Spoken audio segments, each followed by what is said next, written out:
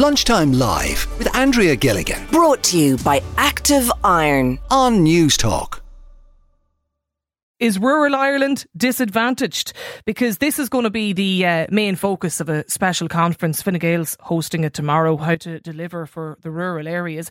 I was really interested though in our own Shane Coleman and his views on whether rural Ireland is at a disadvantage on breakfast this morning. They're not specially disadvantaged, and the facts actually suggest that they aren't. 25 counties get more from the Exchequer than they pay in. There's only one county that doesn't. And guess what that county is? Would it be Dublin? It is Dublin, in fact. And if you look at all the CSO data, urban deprivation is considerably higher than rural deprivation. Now, that's not to say rural Ireland should be ignored. Of course it shouldn't. But there's a myth out there that rural Ireland has been left behind by urban Ireland. It isn't actually borne out by the facts. I come from rural Ireland. I grew up in a small parish of 800 families. But what I will say is, if you're talking about, the post office closing down, the bank closing down, shops not opening and so on, you've got to look at our population distribution. And our population distribution, and we have the least dense population in Europe. We have a plethora of one-off houses. Even still, a huge percentage of the houses we build are one-off. If you keep building one-off houses, if you keep having ribbon development, then it is not economically viable to have good broadband, good public transport, good services. Yeah, and he makes a good case, because as somebody who's from rural Ireland, my family still live at home in Donegal. My automatic reaction to this morning was, of course rural Ireland is at a disadvantage. Sure, you have to drive 45 minutes, nearly the guts of an hour, to get to any good hospital, medical services. You've really little to no public transport. If it's there, does it even work? You couldn't rely on it. So, I mean, maybe Shane's right. Maybe it isn't actually all that bad at all. I want to talk to people living in rural Ireland today. 1800 453 106. That is the number. Silke is with us on the line in Mayo. Do you feel you're disadvantaged? Absolutely. Hi, how you doing? Yes, I mean, I've been on before to talk about this issue. But I'm actually just heard what Shane said, and I'm quite shocked about his comments. He isn't wrong about the one-off buildings and the singular housing, but I live in a village about 10 minutes from a town in Ballina in County Mayo, and there is absolutely zero connection to anywhere in the world. You have to take your car to drive to get anywhere. And as you said, the next hospital is 45 minutes an hour away. The other service is about 15-minute drive in the car away. So I'd love to be able to go on a bus and avail of services, not to have to drive in my car on my own most of the time. It's not just about service. I mean, it should be a service that's provided for every citizen in this country, and not just for citizens who live in the city. No, but at the same time, though, Silke, we can't expect that if we choose, if we decide to live, if my family decide to live, 45 minutes away from a main town with, a plethora of shops, hospitals, schools, all of that, I can't expect to have these kind of services 10 minutes from my front door. If I choose to live in a rural area. I mean, sometimes I make a joke about living in rural Ireland. It's a bit like the Hunger Games with District 12 in Mayo. Everything it's left behind. People in Dublin don't even understand what it's like living in rural country. I love living in rural Ireland. It's I do thoroughly enjoy it, but I don't love the fact that I can't go on a bus. There should be villages should be connected. Not every single house, but a village should be connected, and that's there is a possibility to do that. I am also for being pushed more and more into our carbon emissions and things like that. But I don't have the choice to sit on a bus to go with other people to reduce my carbon emissions, because the option is just not there. Elderly people now, our post office recently just closed. Our elderly population has to now get somehow into the town to avail of post office services, because the local one isn't available anymore.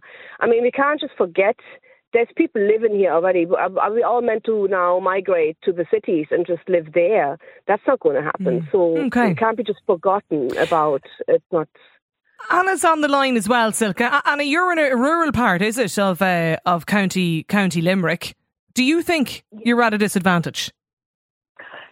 Yes, definitely. And from what your previous caller said, it's the transportation is a big issue here.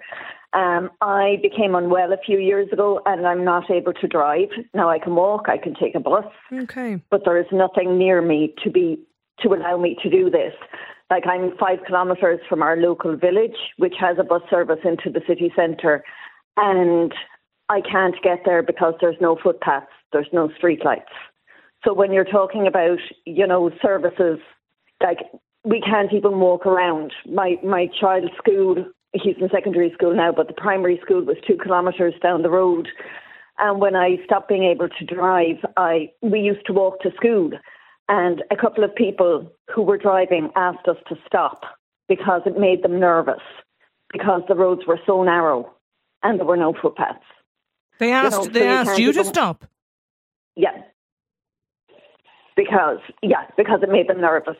But, because the roads are narrow, there are no footpaths. My child wouldn't cycle because he felt safer walking than cycling because the roads are so bad. And there's no cycle lanes. So it's not even an option to walk down to the local village and get the bus into town. Like, I don't expect the hospital to be on my doorstep. Like, I live in the country. I'm not oblivious to what's not around me, let's say. Yeah. So I don't expect things to be on my doorstep. But since not being able to drive, absolutely nothing is accessible. I can't go to the local shop. I can't go for a cup of coffee in the local town. I can't even get a job because I can't get to where I need to go. I have 3 kids at home.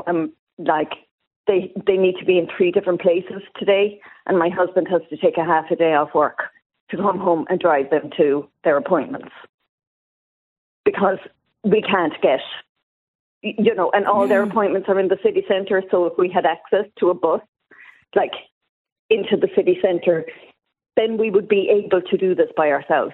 I would be able to coordinate it, but I just can't because without a car, you cannot go anywhere. You're stranded, Anna. I am really. It's really crap. Yeah. And it's been like this for the past 3 years now, and it's just, it's very isolating. Yeah. And another thing as well, we're the last on everybody's list to, there's no taxi service, there's no takeout delivery service, let's say. There was a storm here a few years ago and our road had a power cut for 5 days. 5 days. That would never happen in an urban area. We had the Red Cross delivering water to our house. It was ridiculous because we have a pump and a well.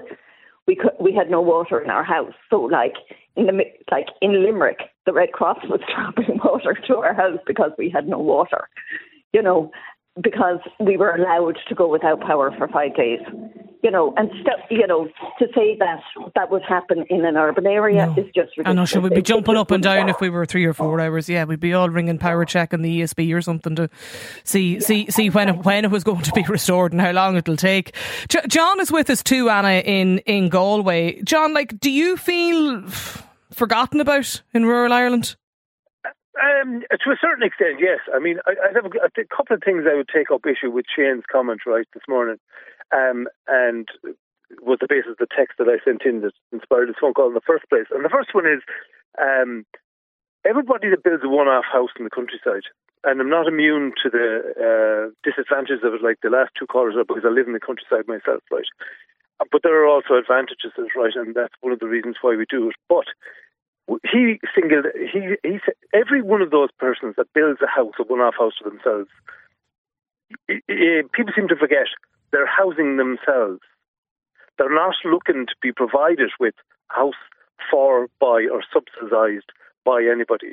Therefore, every one of those houses that gets built is technically a house that's liberated, or the potential for a house to be liberated by somebody else in an urban area, relieving pressure, not increasing it. The other comment then that Jane made was about people spending hours in traffic because they were commuting in and out of towns and so forth. Right. I live in Athenry. We have people who travel from Galway City to Athenry. To travel from Galway City to Athenry, or vice versa in all peak times, is 1 hour minimum in the traffic. And I'll put a very simple calculation to you. How much CO2 do you think is emitted by a car sitting for an hour in traffic over a car driving 40 minutes? It's the car driving 40 minutes. How much? It's the time, not the distance. And the other thing you mentioned in the bit you played back there that I didn't hear originally, but I just heard now, was about the ribbon development and how bad it was.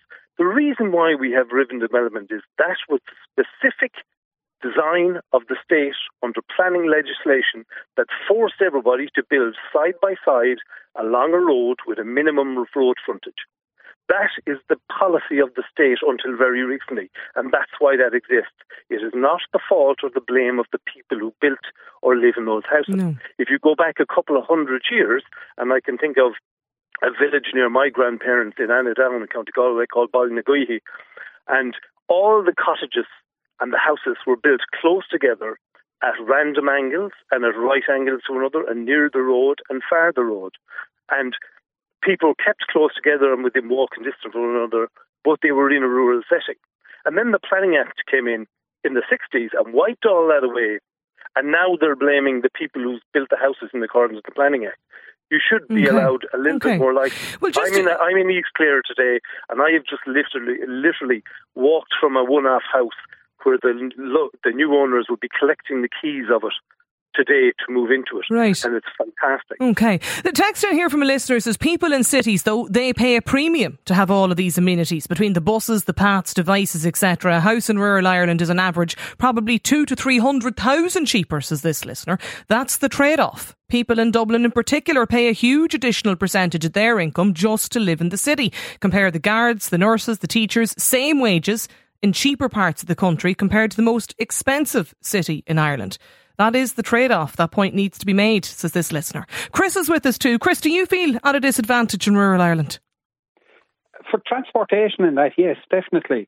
I mean, our rural transportation system is an absolute joke, and something does need to be done about it.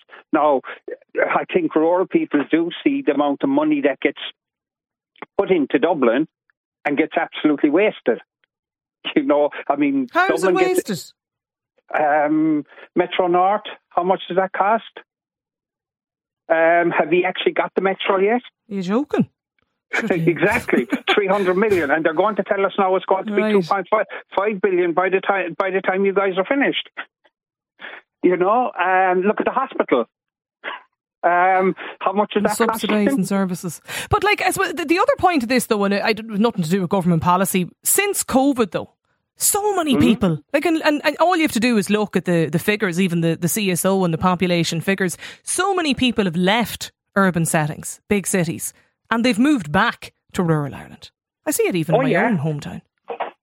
Yeah, definitely. And so, I mean, because of the way work has gone now, so we will have to start looking at our transportation system because of the way the work has actually changed. Mm-hmm.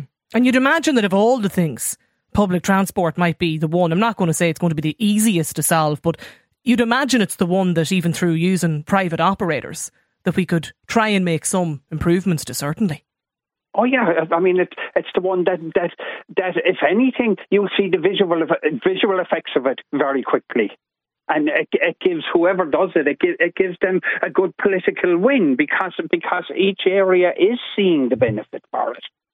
Texter says people who live in rural Ireland have to live in rural Ireland, I should say, because they're tied to their land. And besides, who wants to live in urban sprawls riddled with out of control antisocial behaviour, no infrastructure to support the built up populations? Keep your views coming into us. Is rural Ireland in decline?